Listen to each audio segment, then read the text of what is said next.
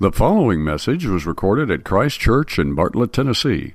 For more information about Christ Church, visit www.ccbartlett.org. So we've been in this series, Love Is. We've been looking at 1 Corinthians 13, specifically verse 4 through 7, just walking through this definition of love. And as we have, we've learned a lot about love. We've learned that love is important. Jesus said that the law hangs on two things. All of the law, all the prophets hangs on two things. What? Love God and love people. We learned that love is a choice. That although our world would teach us that maybe love is about our affections and our feelings, thank God that is not true. Thank God that we can choose to love regardless of how we feel. We learn that love is patient. Love puts up with a lot for a long time with restraint. We've learned that love is kind. Love acts for the benefit of others regardless of their response or their worthiness. We learned that love doesn't envy. Love does not want what others have with bitterness, but instead love is happy for others. We learned that love doesn't boast. Love doesn't brag on itself. Love brags on others and on Jesus. Love isn't arrogant. Love doesn't have an inflated view of itself. It's not puffed up. It's humble. Love isn't rude. Love is polite. Love minds its manners. Love is considerate. We learn that love doesn't insist on its own way. Love looks out for the interests of others first while being willing to sacrifice to meet those interests. And last week we talked about love isn't irritable. Love is controlled and love is compassionate. This week, looking at 1 Corinthians 13:5, our very next thing we're talking about, love is not resentful. Love isn't resentful. And the definition of resentful is feeling or expressing bitterness or indignation at having been treated unfairly. So is this saying that if I'm to love somebody that I can't be upset when I'm wronged? No, it's not saying that at all. If you were to walk up to me and punch me in the face and I get upset about that, I am not sinning because I'm upset. If you were to insult me, if you were to say, Grant, you're so skinny, I bet in the morning in the shower you have to run around to get wet. If you were to say something like that to me and my feelings get hurt and I get upset, is that wrong? No, that's not wrong. That's not wrong at all. That's not what this is saying. So what does this mean? Is this what resentment is? Just getting upset? No, I don't think so. The Greek word here that Paul uses says it means to reckon or to count or to charge with. So a clearer translation might be, if you have a New International Version, yours says this: it keeps no record of wrongs. Love keeps no record of wrongs. So we get this picture of keeping a ledger. You know, keeping a ledger. I don't know if anybody does that, if anybody has ever done that before. You own your own business or whatever. What if, for example, after church, you walk out in the lobby and I've got a cart and I've got fruit on that cart, okay? I'm the strawberry man today, okay? And you want to get some strawberries from me, so you show up and you don't have any money, but that's okay. I'm still going to hook you up because I'm a nice guy, I'm a good guy, and I'll pull out a ledger. So what do? Well, I write your name down, and then what do? I write down how many strawberries you take. All right, have a nice day. Then the next person comes up, and you want some strawberries. Okay, what's your name? All right, excellent. How many strawberries you want? Okay, great. Why do I keep this? What's the point of the ledger? Because I intend to collect. You have made a debt, and I intend to collect. So I want to remember it, and I'm going to come after you for what you owe me, right? And I'll break your legs. You give me your money, all right, for my strawberries. Now, here's what this says. This says that you keep a record of wrongs. So what does that mean? That means that you call me a name, you make fun of me, you hurt me in some way, or I'm offended by something you do. I'm going to remember that. And I keep a ledger. Why do I keep this ledger? Because I intend to collect. You've created a debt. You've done something wrong to me, and I'm going to collect on that debt. And how do we collect when people have done wrong for us? Well, many different ways. We collect through the same type of action, right? That's straight up revenge. You slap me in the face, I'm going to slap you back, right? Whatever it takes, I'm going to get back at you. Sometimes we do that through slander. We tear people down. We try to tear their reputation apart. Probably the most fun thing to do is you hold on to it, you keep it in the ledger, and then you bring it up at a later date. Isn't that the thing that feels the best? And you just throw it in their face. You've been holding on to it, waiting for the perfect moment, and then they say something or whatever, and then you're just like, oh yeah, remember October 2014? And you throw it in their face, right? And so we collect on that debt. We hold that grudge. We keep that ledger. We keep that record of wrong because we intend on collecting.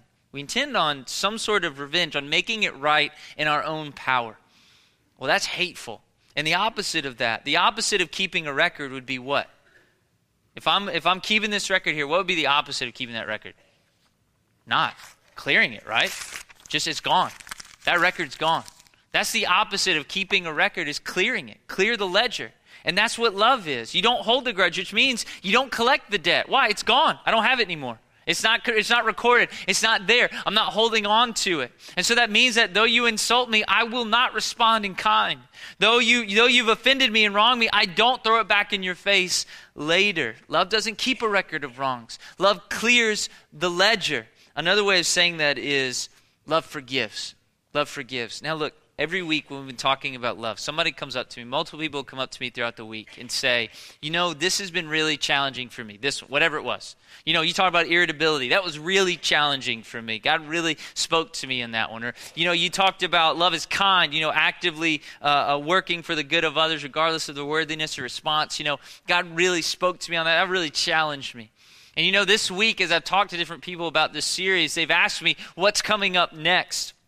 And I said, the very next one is resentment. And they go, oh, what does that mean? I was like, the positive way of saying that is that love forgives. And every single person's response, and these are not like bad people, these aren't terrible people or whatever, these are good people. Every one of their responses, ooh, forgiveness, right? And I can see it, like they're not saying it out loud, but in their mind, they're like, can I be busy Sunday, right? Like I'm not going to show, and why? Because we have difficulty forgiving. Because what's natural? The ledger's natural. That's familiar. When I get offended, when I get upset, I remember it. And that's true, isn't it? Like the difficult memories, the things that are bad, we remember those. And so this is natural. Grabbing that ledger and holding on to that is natural. Letting go of it, clearing it, not getting what I want from other people, that's not natural. And so we struggle with forgiveness. Life without the ledger is not something that comes naturally to us, and we struggle for that. Well, today I want to look at this biblical account that I think is going to help us understand forgiveness a little bit better. Help us start reaching for that rather than reaching for the ledger. And we're going to look at, just real quick, we're going to look in broad strokes at the life of Joseph. If you have a Bible, I'm going to go ahead and have you turn to Genesis 50. Because we're going to look at some of his words there in Genesis 50. But his whole story is Genesis 37 through 50. And I know you've heard it before. A lot of you have. And even if you haven't, and especially if you haven't, I'm going to encourage you this week to go read this. Go read Genesis 37 through 50. And if you're like, I've never really read the Bible, especially don't read the Old Testament, it's kind of boring, blah, blah, blah. Yeah, right. Do you know Joseph's story? There's nothing boring about Joseph's story, right? Joseph's the 11th born son of Jacob, and he happens to be his favorite. And God starts to give him these dreams and these visions about what he's going to do with his life. And Joseph is a young kid, and so he doesn't really have the discernment he probably should. And so he goes up to his brothers, and he starts to share his dreams. Well, guess what? His dreams have his brothers bowing down to him. Now, I don't know if you've ever been a younger sibling. That's probably not something you want to say to your older siblings, right? Hey, one day you'll bow down to me and serve me, right? That is a recipe for punch me in the face, please. And so he shares that with them. And then also he's his dad's favorite. And Jacob, he's not the best with that whole fairness thing. When you talk to your parent and you say, when you're a kid, and you say, well, who's your favorite? And what's the mom and dad always say? I love you all equally, all right? Or you're all my favorites, which is another way of saying, your sister, don't make me say it. So anyway, they say that. Well, Jacob, he didn't play that game. Joseph. Well, Dad, who's your favorite? Joseph is. No, I'm sorry. I think you're confused. I'm Reuben. So who's your favorite? No, it's Joseph, Reuben. It's Joseph, right? And so he plays his favorite. So his brothers are angry with him, and ultimately they decide, let's just kill him.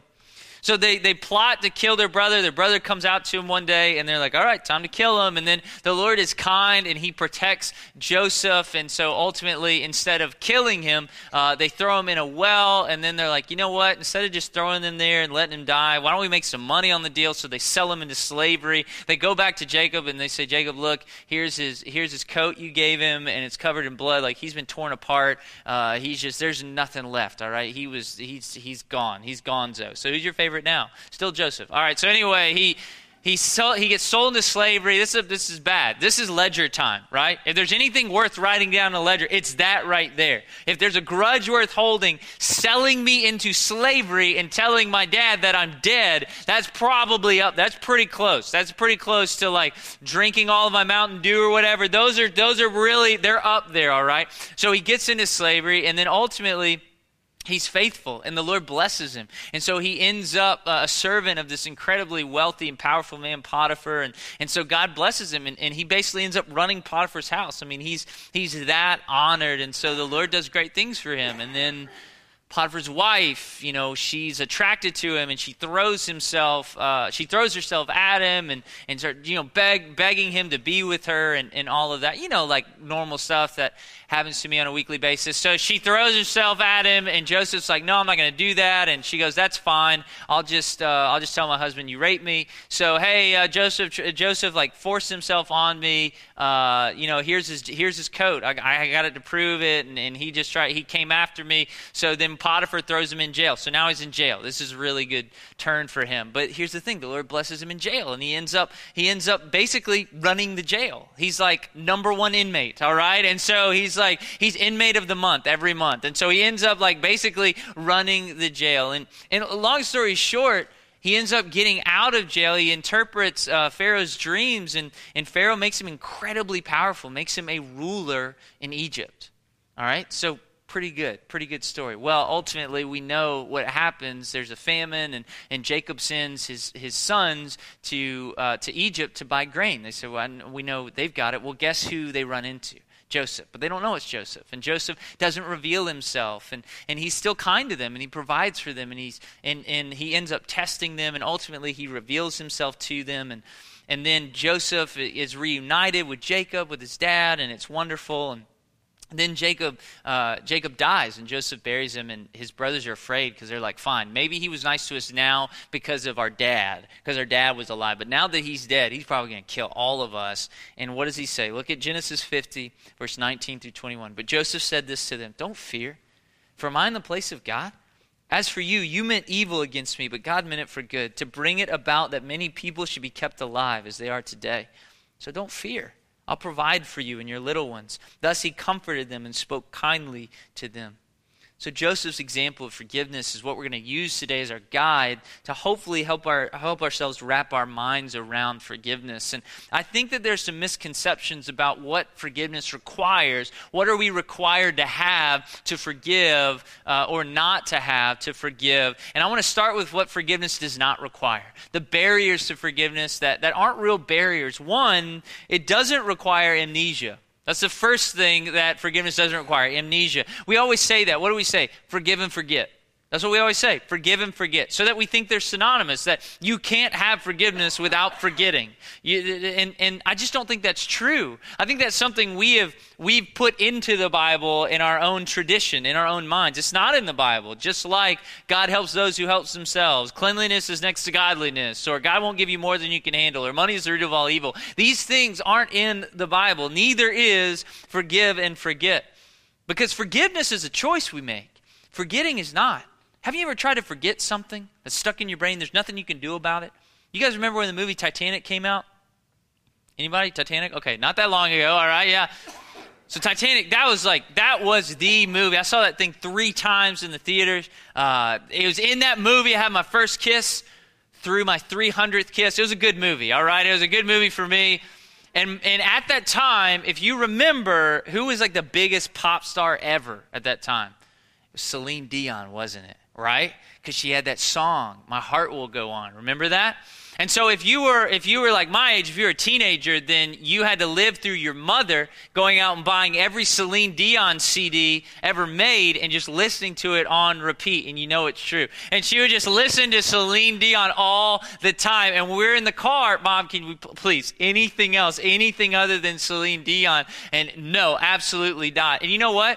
Those songs are locked in my brain forever, all right? Like, I have Celine Dion stuck in my head, and it doesn't matter. I can try, but it's all coming back to me, now. I can barely recall, but it's all coming back to me now. Like, I can't get it out of my head. That's a Celine Dion line, by the way, if you didn't catch that. It's all stuck in my brain. I just can't get it out. And have you ever been in that place where I want to forgive you, I want to get over it, but I can't forget it. I just can't forget it. The good news is forgiveness doesn't require forgetting. Joseph remembered. In Genesis 42, when they first showed up, what does it say? Joseph recognized his brothers, but they did not recognize him. And Joseph remembered the dreams that he had dreamed of them. Joseph's mind goes all the way back to before they throw him in the hole and sell him as a slave. You don't think he remembered? Absolutely he remembered. But can he still forgive? Absolutely.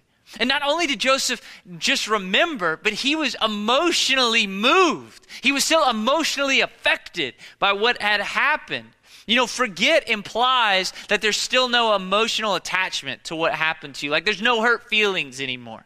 Well, how many of you still feel the hurt of a past offense? Maybe it's been a month, maybe it's been a year, maybe it's been multiple years. And when you think about that, when you really let your mind get in that place again, that wound hurts just as much as it did however many years ago, right? You can't help that. We're not in charge of those feelings. And Joseph's emotions were everywhere. In Genesis 42, it says, Reuben answered them, "Did I not tell you not to sin against the boy, but you didn't listen? So now there comes a reckoning for his blood." So his brothers are talking about Joseph. They're talking about what they did to him, and they're saying, look, we're going to get in trouble because of what we did.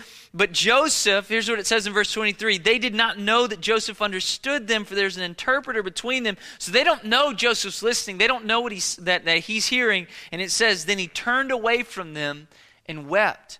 This is not the only time in this account, in this whole story, where he runs into his brothers, where he has to leave the room because he weeps. There's one point where he has to send everyone out of the room so he can cry. He's still emotionally upset about that. He wasn't in control of his memories. He wasn't in control of his feelings, yet he forgave, because forgiveness is a choice. Look at his forgiveness. Isn't it forgiveness? He didn't repay evil for evil. He was kind to them. He treated them with honor, regardless of what they had done. That's forgiveness, isn't it? Forgiveness doesn't require forgetting. It also doesn't require trust. Sometimes when we say forgive and forget, we translate that as may the relationship just go back to normal.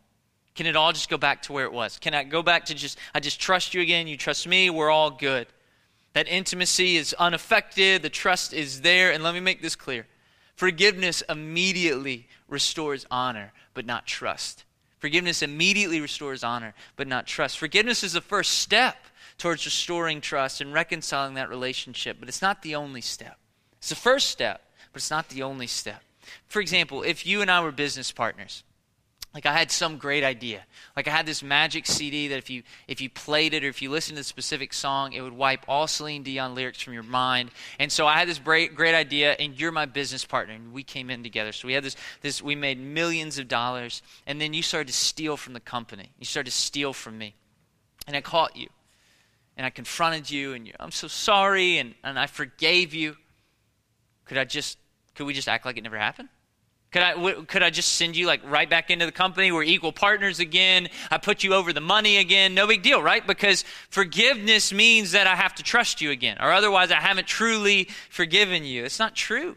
It's just not true. Joseph forgave his brothers. Immediately, he treated them with honor.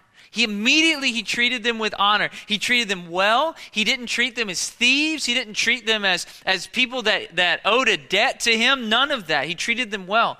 But he didn't treat them like brothers yet. He didn't reveal himself immediately yet. They didn't start working on that relationship again yet. In fact, in Genesis 44, he tested them. He tested them. Why? Because he couldn't trust them. But did he forgive them? Absolutely he did. He was kind. He showed forgiveness, but not trust. Trust is not a requirement for forgiveness. Also, it's not required for forgiveness, a response. An excuse we might use for not forgiving is, well, they don't want to be forgiven.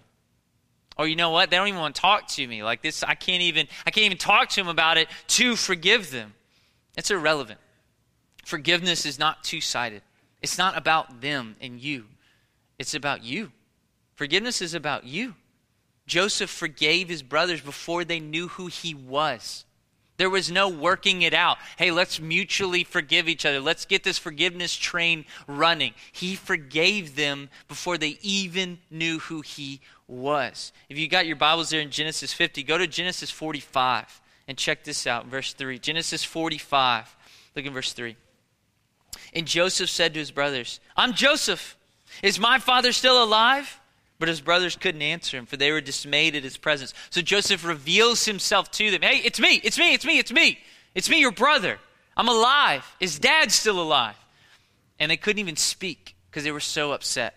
Not like, oh no, Joseph, I always hated that guy. No. They're thinking, oh no, I'm gonna be punished now. So they're so dismayed they can't even speak. But look at what Joseph says. Look at verse 4. So Joseph said to his brothers, come near to me, please. And they came near and he said, I am your brother Joseph, whom you sold into Egypt. And now don't be distressed or angry with yourselves because you sold me here. For God sent me before you to preserve life. For the famine has been in the land these 2 years, and there are yet 5 years in which there will be neither plowing nor harvest. And God sent me before you to preserve for you a remnant on earth and to keep alive for you many survivors. So it was not you who sent me here, but God. He's made me a father to Pharaoh and lord of all his house and ruler over all the land of Egypt. Hurry and go up to my father and say to him, thus says your son Joseph, God has made me lord of all Egypt. Come down to me, do not tarry. You shall dwell in the land of Goshen, and you shall be near me, you and your children and your children's children and your flocks and your herds and all that you have. There I'll provide for you. There are yet 5 years of famine to come, so that you and your household and all that you have do not come to poverty. And now your eyes see, and the eyes of my brother Benjamin see, that it is my mouth that speaks to you. You must tell my father of all my honor in Egypt and all that you've seen. Hurry and bring back my father down here. Then he fell upon his brother Benjamin's neck and wept. And Benjamin wept upon his neck. And he kissed all his brothers and wept upon them. After that, his brothers talked with him. So Joseph's forgiveness was not incumbent upon anything that their brothers were doing or saying. They didn't even know it was Joseph. And then when he said, hey, it's me, Joseph, they didn't even say anything. They didn't even say, hey, I know this is weird, kind of awkward. Sorry about throwing you in a well and selling you into slavery and telling Dad that you were dead. Sorry about that, right? They don't say anything. And what does Joseph say? Please, I want to bless you. I want to honor you. Look, I'm going to provide for you and bring the family and bring everybody. And I'm going to provide for you. It's going to be incredible. I'm going to do great things for you. The Lord's been so good to us. Joseph's forgiveness and his kindness had nothing to do with his brothers. It had nothing to do with how they would respond. It had nothing to do with if they deserved it. It had nothing to do if they even wanted it. His forgiveness was about him. And forgiveness is about you. And forgiveness is it's not reactive. Jesus says in Mark 11:25, whenever you stand praying, forgive if you have anything against anyone, so that your Father also who's in heaven may forgive your trespasses. It doesn't say, whenever you're standing to pray, go to the person who wronged you and try to get them to apologize. Go to the person who wronged you and see if they want to be forgiven. It doesn't say anything about the other person. What does it say? You forgive. But God, what about you forgive. But I don't even think they want to be forgiven. Irrelevant. You forgive. The other person isn't even there. It doesn't matter. You forgive. Others' response is not required for us to forgive. And so have these three things been barriers to you in your forgiveness? Like you can't forget, or you can't trust them. The relationship isn't going to go back to how it used to be, or their response. Forgiveness doesn't require any of that.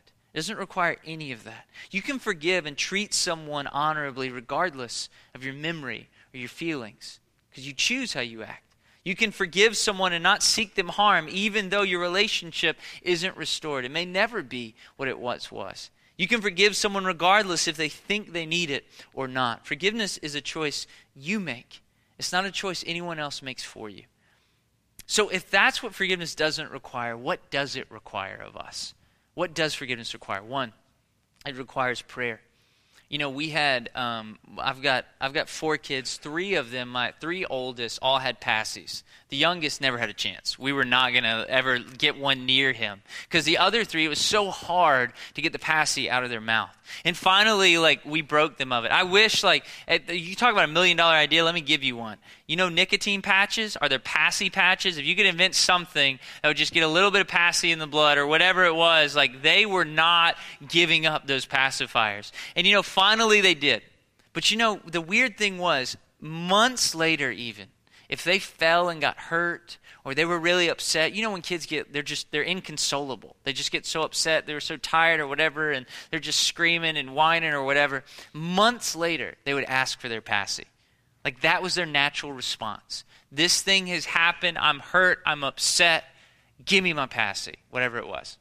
And I'll be honest, there were times, absolutely. Like I don't know where they are, but I'm going to go find some. I'm going to find something passy-like, and you can have it, all right? And usually that was just like my daughter. She gets what she wants. But anyway, when the memory of the offense is brought up to you, or when that hurt is there, or you're offended, or your feelings return, or whatever it is, our natural response is what? To grab the ledger. That's our natural response. When someone speaks carelessly to you, or they do that thing again that you don't like and they know you don't like, you go right back to the ledger. Oh yeah, of course they treated me like that. Of course, right? Or when your boss belittles you again, oh yeah, this is it. This is the ninth thing he's done today, or whatever it is. That's our response. That's our natural response. When we're wrong, you go right back to the ledger. Right back to holding that grudge. And if we want to forgive, then our response to hurts, our memories of hurts, and our feelings, our response needs to change. It needs to turn into prayer. Ask him for help. You need to be praying for yourself. A prayer to deal with you is the first thing you should pray for. A prayer to deal with you, to deal with your emotions. 2 Corinthians 1:3-4 says, Our Lord Jesus Christ, the Father of mercies and God of all comfort, who comforts us in all of our afflictions. Who comforts us in all of our afflictions. Do we have that? I think we have that on the slide. Can we put that up real quick? Our prayer to deal with yourself, to deal with your emotions, right? And so when you're feeling that, when everything's going crazy and you're all upset, go to the Lord. He's the God of all comfort. Claim that. Lord, you're the God of all comfort. Please, I am upset. I'm hurting. Please deal with these emotions with me. Deal with these feelings. And then pray for your actions. Lord, I need wisdom to know how to deal with this person. I know how I want to deal with this person. I'm thinking throat chop is probably what needs to happen. Instead, Lord, I know that's not what I need to do. Lord, help me here. My emotions are going crazy. Help me here. I'm so upset. And the Lord, what does it say there in James 1:5? If you need wisdom, ask.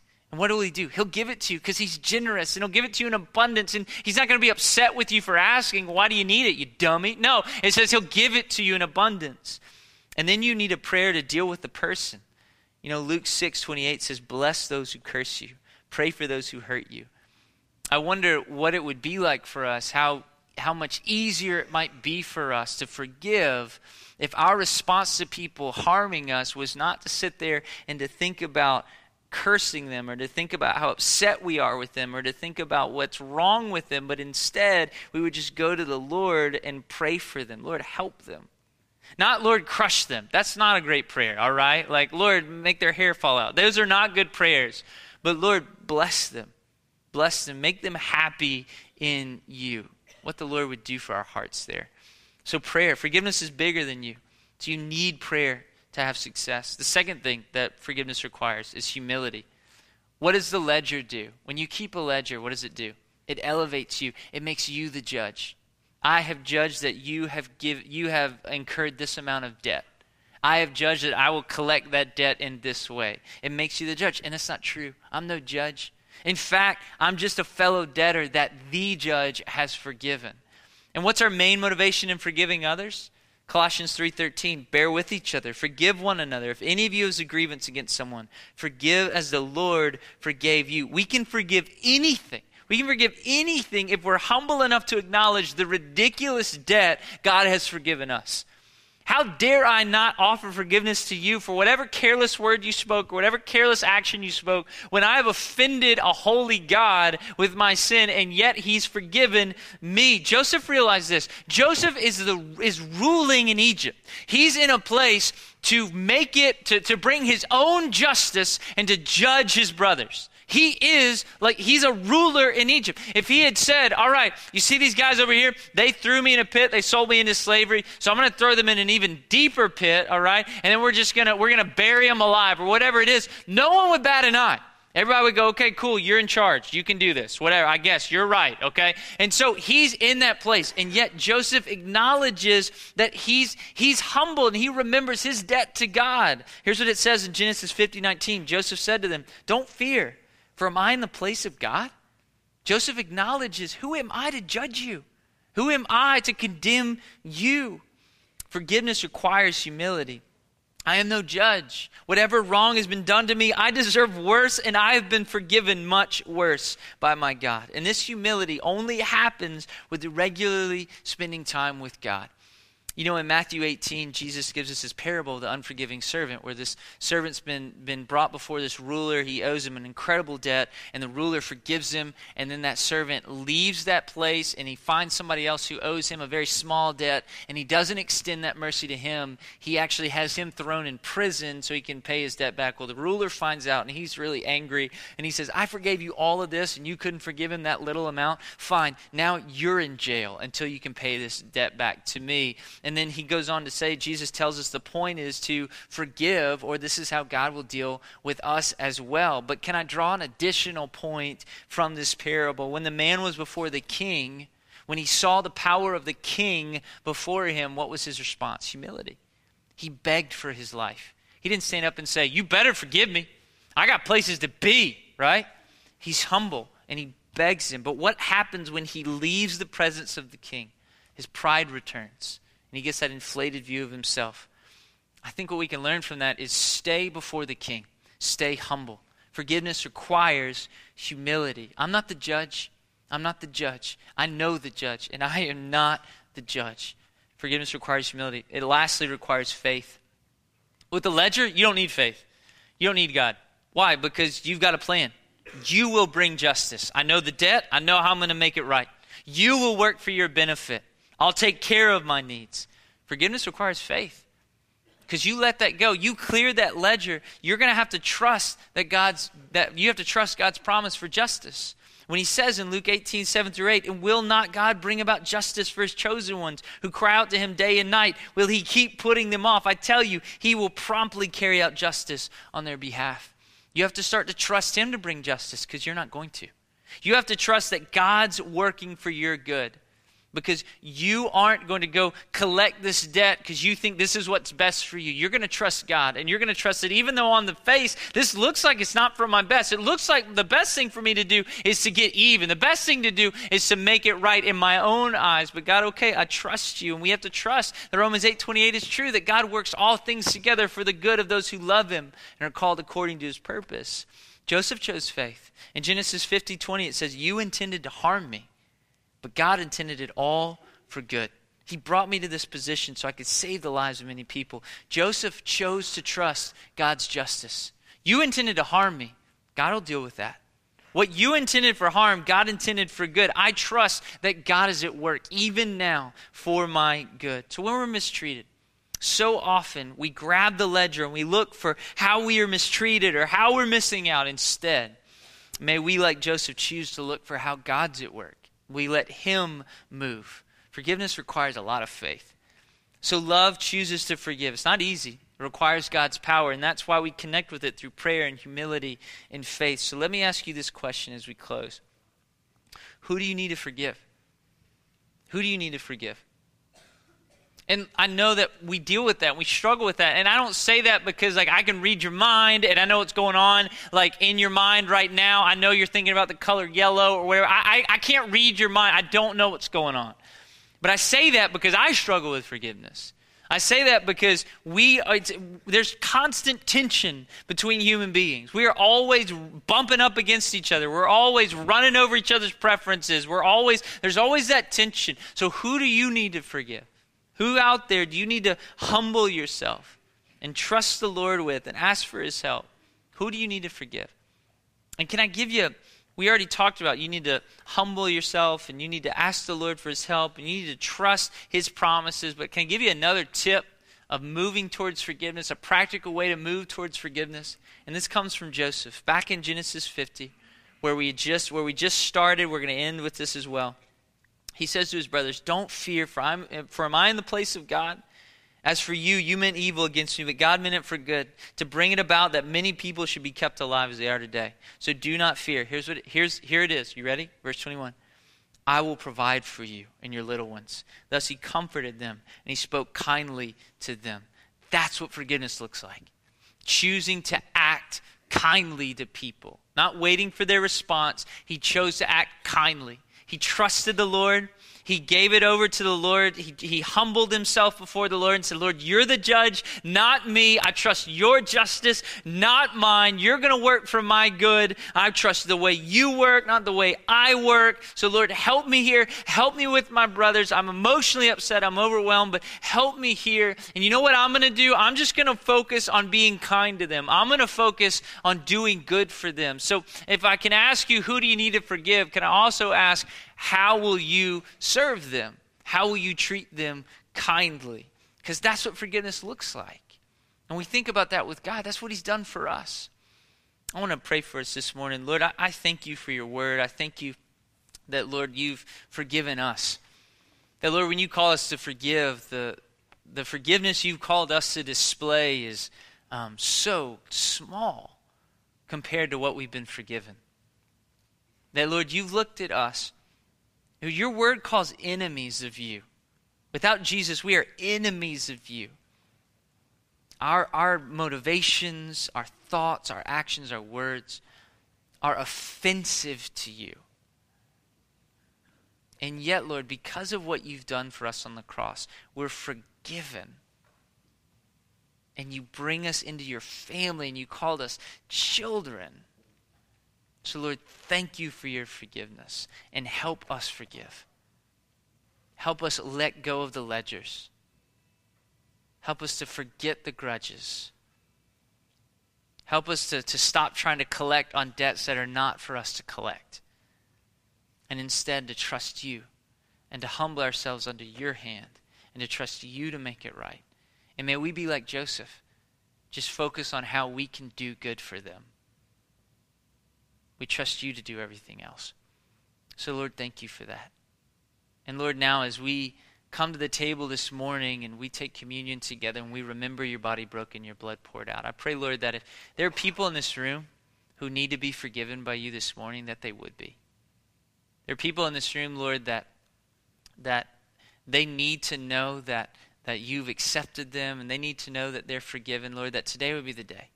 That they would call out right where they are in their seats, that in the quietness of their heart and mind, they don't have to say it out loud, but Lord, they would communicate to you that, Lord, forgive me. Lord, give me a new start. Give me a fresh life. Lord, forgive me. Make me yours. And Lord, this morning, may they come. And may they come to the table this morning and take that bread and take that juice. And Lord, for the first time, may they know that they're forgiven. May they know that from this day forward, they belong to you and nothing will change that. So Lord, we trust what you're going to do in our time together as we worship through communion. We love you. It's in your name we pray. Amen.